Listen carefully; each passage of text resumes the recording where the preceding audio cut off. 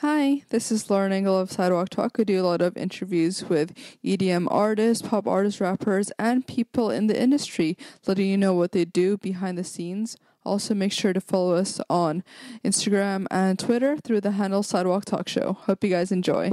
Hi, this is Lauren Engel. I'm here with Max Frost. Hello.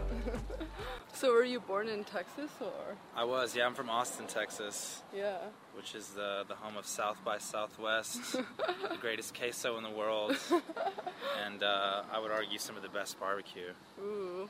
Were your parents born there, or? My mom's from Corpus Christi, Texas, which is a hippie surf town on the coast, and my dad is from Laredo, Texas, which is a border town that is now considered dangerous, maybe, but probably not. But your mom's kind of hippie, right? Very hippie, yeah. Yeah.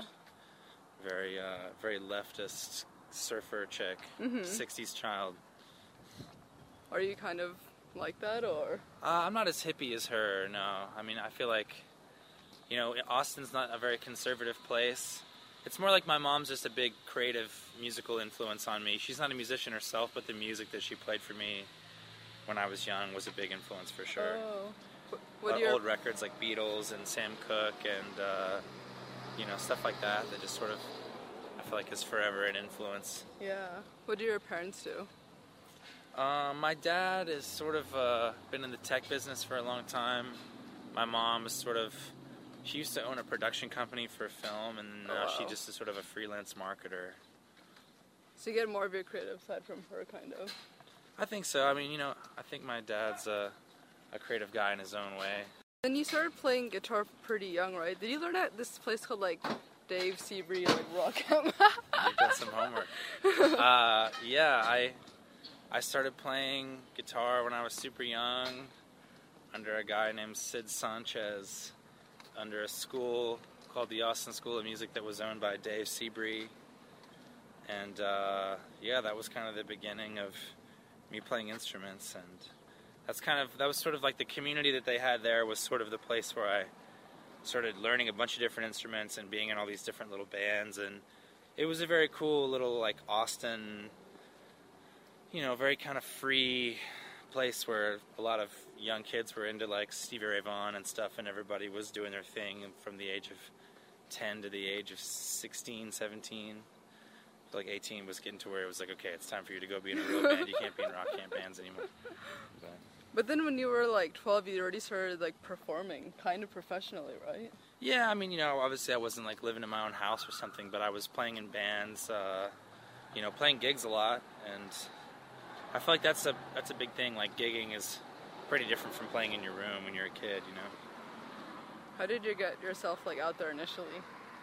As a solo artist, I just started putting music out online, on SoundCloud, and I started just emailing and Facebook messaging. It's so embarrassing now. I'll get a message from someone I went to college or went to high school with in 2018, and the last message that we exchanged was in 2012 or 2011 with me.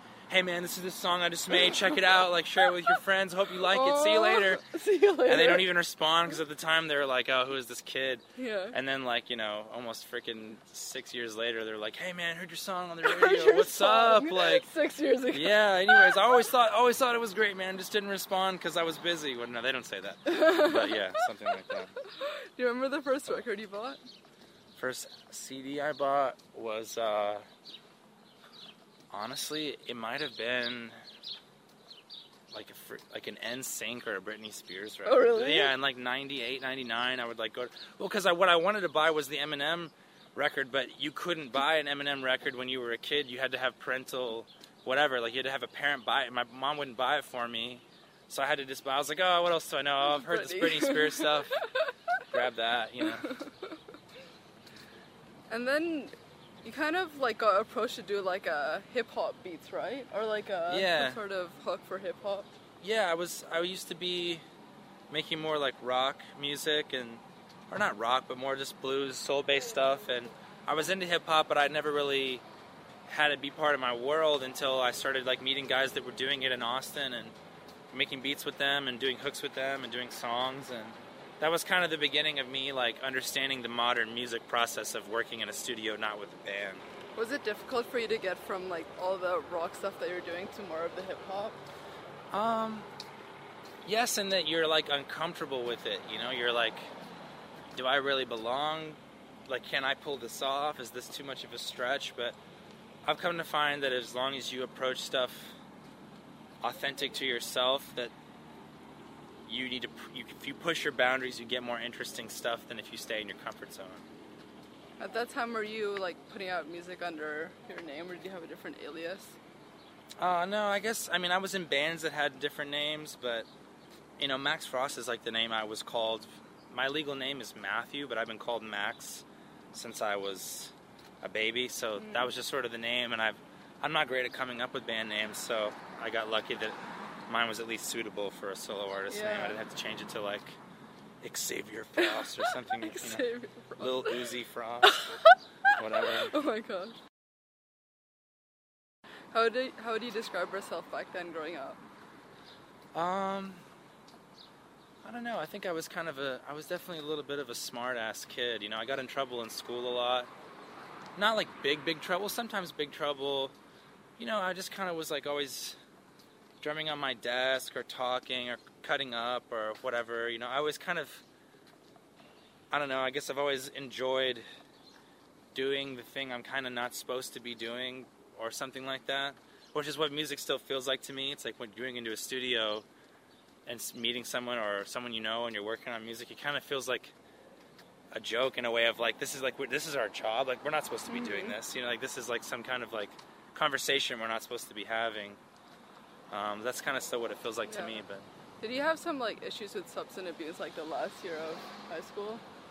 I wouldn't say I ever was in a place where I was like, oh man, this kid needs to go to rehab, but I feel like I definitely was in a place for a window of my life where I just wasn't very happy, you know, so I was just sort of like, I think the good thing is that I had music as an outlet, because if substances had been the only outlet, then maybe it really would have gotten out of control. I think it just stayed within the realm of somewhat reasonable only because I had other ways of other things to focus on, you know, music mainly.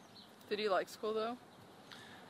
Sometimes, I mean, you know, I was good at school. Like, I got in trouble, but I had good grades. I liked the challenge of certain stuff. I liked, you know, something to compete at with grades. But inevitably, I just got tired of this feeling like I was getting fooled. Like, oh, well, you need to learn this because next year they're not going to cut you any slack and it's going to get real serious. And then it never got serious. And it was just kind of like, okay, this is just the same thing over and over and over again. It's the same thing.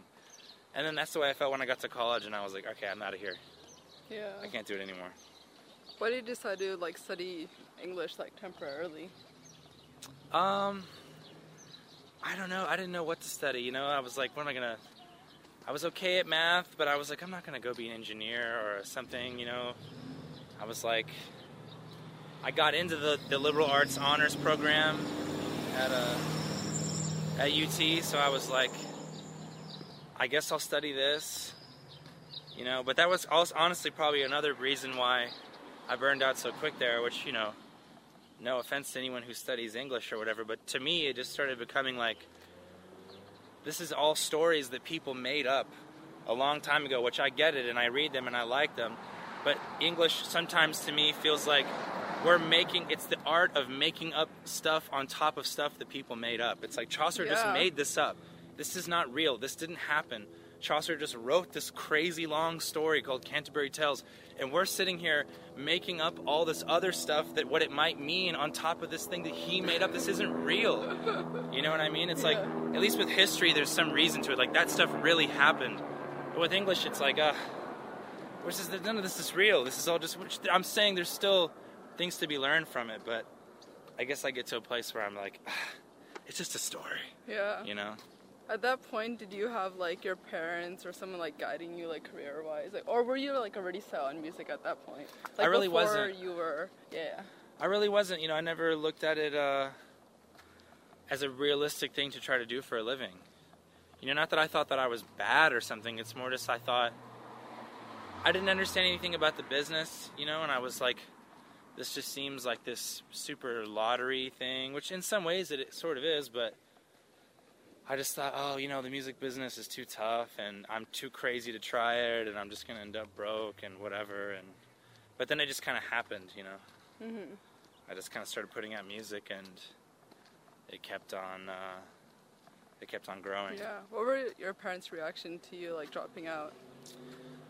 They weren't crazy about it. My older brother especially was like not excited, because I was going to be the first one of my siblings to graduate from college. Oh, wow. And so I was like, well, I can't, I'm just, you know. But then things, like, by a year from then, it was becoming clearer and clearer that, like, okay, things are actually kind of panning out for this, so it's not, like, that bad of a call, you know. Mm-hmm. And then was there a specific turning point that you were, like, so done with school? I think it was coming back for the second year. I only came back for 1 or 2 weeks, and it was like, specifically there was a room. I signed up way too late for my classes, so I got some elective thing of like some culture class that was like in some weird little tiny room that didn't even look like a room a college course was being taught in, with like the little desks that are attached to the chair like a high school. And I walked in there, and there's like 10 kids in this class, and I sit down, and it's the orientation, and everyone's just talking, and it's just like, I was just like, that's kind of when I was like, I can't do this anymore. This is the same. I've been doing, it's crazy. I mean, you know, school's good for you, I guess, or whatever. I mean, that's a whole long conversation, but it's like, you think about it, and the average person, they have to deal with that for like a decade of their life. Yeah. Like, for years and years and years, you're like, here, come in here, sit here at this thing, sit here and do this thing and listen to this person. That's insane, you know? And I finally just snapped. Yeah. Where was your career at the point when you dropped out? Nowhere. I mean, I had some guys that were running a screen printing company who wanted to manage me. And so that was kind of part of why I was like, okay, well, look, if there's adults that have lives of their own and careers of their own who want to take a shot, I should take a semester off and just go for it, you know. And so that was kind of where I was at. There was no like big break or anything until like about a year later. How did you like survive financially though? Did you move back in with your parents? I was for a while. Yeah, I was living with my mom, and I was working in a bar called Frank that was in downtown Austin. I was bar backing there. And that was tough, you know. It's a tough gig. You're like leaving a bar at like 3 a.m. every night, because Frank had these huge tables that were like, the wood was like this thick, mm-hmm. and then the base was like this just iron base. Mm-hmm. So they weighed like 100 pounds, like more than 100 pounds. And every night you had to freaking stack them up at the back of the room and mop the floor. And so your back was just like wrecked. Oh, yeah. It was a tough gig. Was it soon after that you did that South by Southwest? Yeah, it was right around that time. Yeah. And everything got stolen. Like, how did that happen? I was just playing a show after South by. It was like a South by hangover show or something. It was dumb. I never even should have done it. And my stuff was in a green room upstairs, and it just got snatched. A guitar and a backpack and a hard drive with a computer that had everything I'd been doing. Yeah. Was it, and then you spent like a bit of time, like, was it difficult like recalling the songs and like recreating it? Because it was like 2 years worth, right? Yeah, I mean, you know, there was only a few that I really wanted to go after, and that was tough. Yeah, I mean, that's something I hope I never have to go through again, knock on wood. I mean, it's just like, because you never can quite get back what you had, you know? Yeah. Luckily, you know, like, White Lies was already in a place where we didn't need to do anything to it. We just went with what I had, just my mix, my little bounce of it was it. So that was fine. Yeah. Everything else had to be recreated, though. Like, Pigeons and Planes picked it up like 3 days after that, so. Yeah, pretty much, yeah. So soon after. Yeah. And how long after that did you start meeting with like labels and ultimately signing? Pretty quickly. It was like, you know, because that song kind of took a life of its own, and I think it was like a month or two later we were in New York and LA doing those meetings and stuff. That was pretty wild. That was a wild thing. Yeah. And you said previously, like, the greatest pop songs, you don't even remember, like, what the lyrics are about? I think so. Yeah, I mean, I think, obviously, you know, I feel like I'm starting to feel like lyrics matter more and more these days, though. Because, I mean, there's great songs that are hip-hop songs that have no melody, and all that there is the lyrics, really, you know. So, I don't know. But I think melody is definitely a great, great melody is, like, it should make you not even care what it says. Mm-hmm.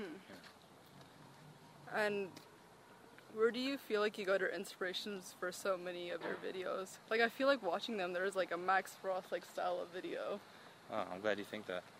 I don't know. I mean, I've always been into videos that feel a little bit unordinary. You know, I guess honestly too, I've always thought that a music video should be treated a little bit more like a song, where you go for an idea, but you kind of have to be a little flexible with what it turns into. You know what I mean? I don't think sometimes you can't know exactly what's going to be right as you go to do it. And that's why I kind of like almost like the 90s hip-hop music video style of, like, they just go shoot a bunch of stuff, a bunch of performance and stuff, and then they just put it together and let it just kind of be more about the performance and the energy, you know. What was the idea behind, like, Good Morning, the song in the video? There were sort of like these key ideas I had of, like, I knew I wanted it to be something that was a little bit chaotic but still kind of symmetrical.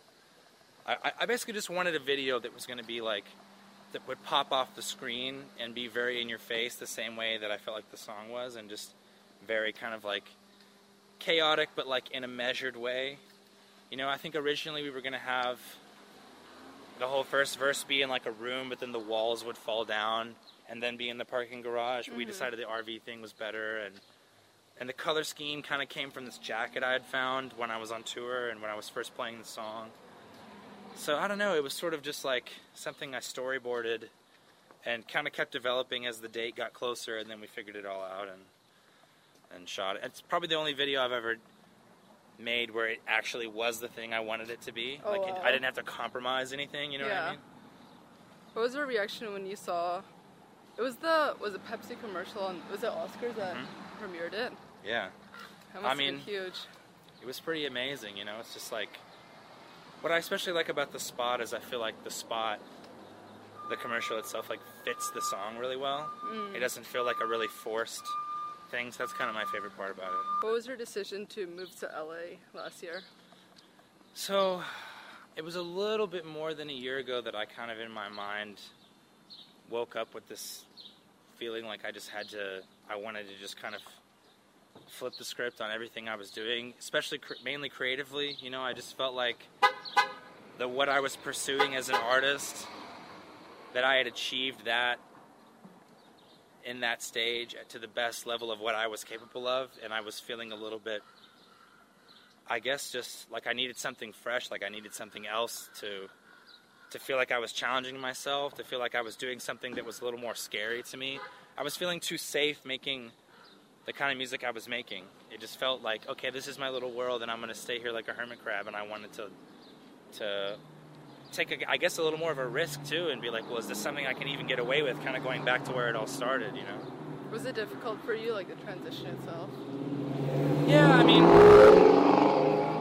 I'd gone back and forth from Austin and LA so much that LA, I was pretty familiar with LA. I think the key was that this time I really came with the intention of building a home instead of being like, oh, I'm just going to, like, show up and throw my suitcase down and get to work. You know, you have to, I guess I'm learning a little bit more about how to keep mental health in a place like this that's a little bit tough on your psyche. You know, it's like a lot of input, it's a lot of pressure, it's traffic, it's a big place, and I think you kind of have to learn to give yourself a little space and time to kind of like recoup before you're constantly letting that place take energy from you. Yeah. How would you say music has changed since the early songs you made? I would say I'm writing songs that make a lot more sense in a good way. Like, I think as a lyricist, I'm way less afraid to show myself in the songs. Like, I'm not afraid to, like, look at the lens of the listener and be, like, pointing at it and saying what I mean. Whereas before, I felt like I was a little bit more like, I'm just kind of singing a song over here, and I hope that you hear it. Like, it's kind of less direct than being like, here's the song, you know? It's not so much about the wagging finger as, like, I feel like I'm speaking at the listener now rather than just kind of off to myself, hoping that it's overheard. Yeah, I see that, actually. How would you say you've grown as a person since when you were younger? I feel like I've learned way more patience now. I feel like I've learned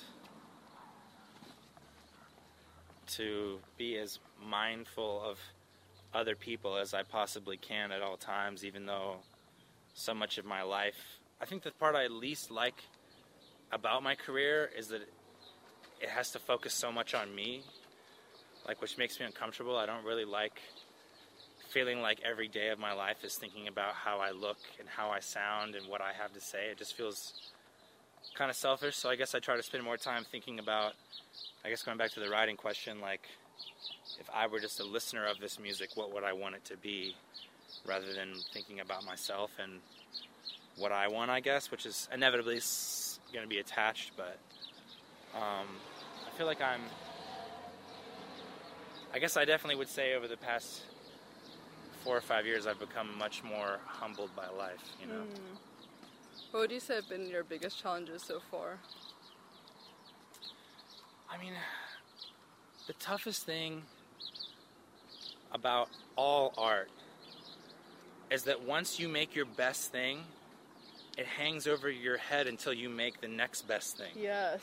Yeah. And that is, unfortunately, I think the torture of anyone who has success or not. Even if, say, your world of people who listen or love what you do, if it's visual art or whatever it is you do, even if it's just 10 friends or 5 friends who look at it, once you make the thing that makes them all go, oh wow, this is really, really great.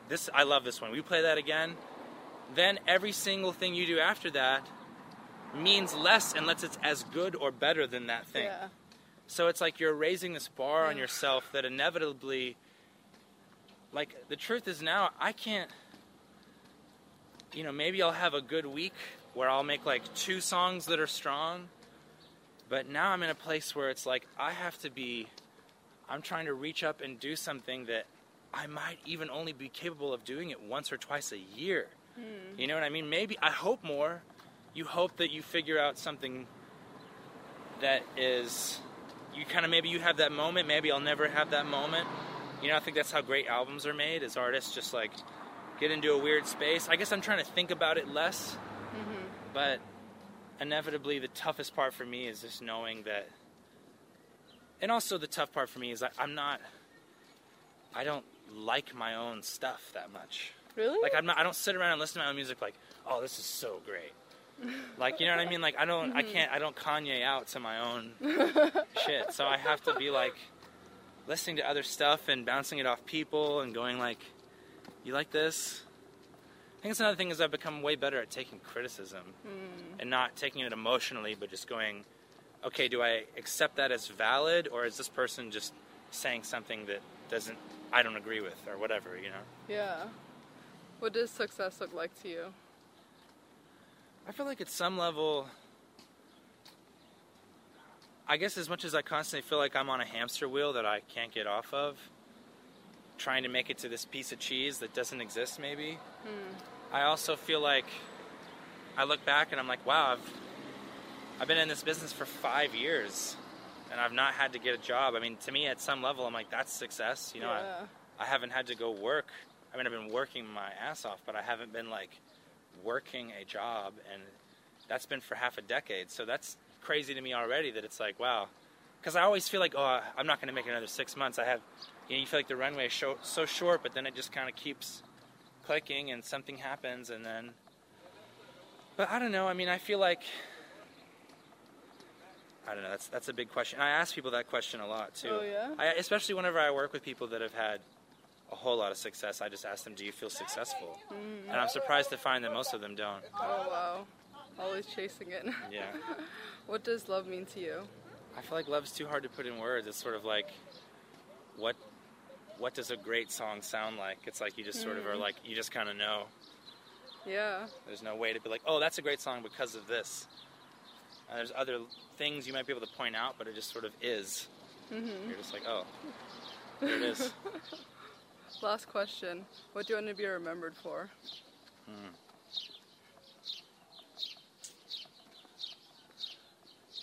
I guess I don't care if I'm remembered, but I hope I at least make one song that is remembered. Even if I'm not remembered. Like Amazing Grace. Yeah. You don't know who wrote that song, but everyone knows that song. I hope that I do at least that. Yeah. You know? Yeah, Which that's like not at least that, like that's nothing. That's like maybe once in 100 years we get a song like that. But you know, that's maybe what I keep my radio up in the air for. Is one of those. Yeah. You know. This is awesome. Thank you so much. Awesome. Thank you for having me.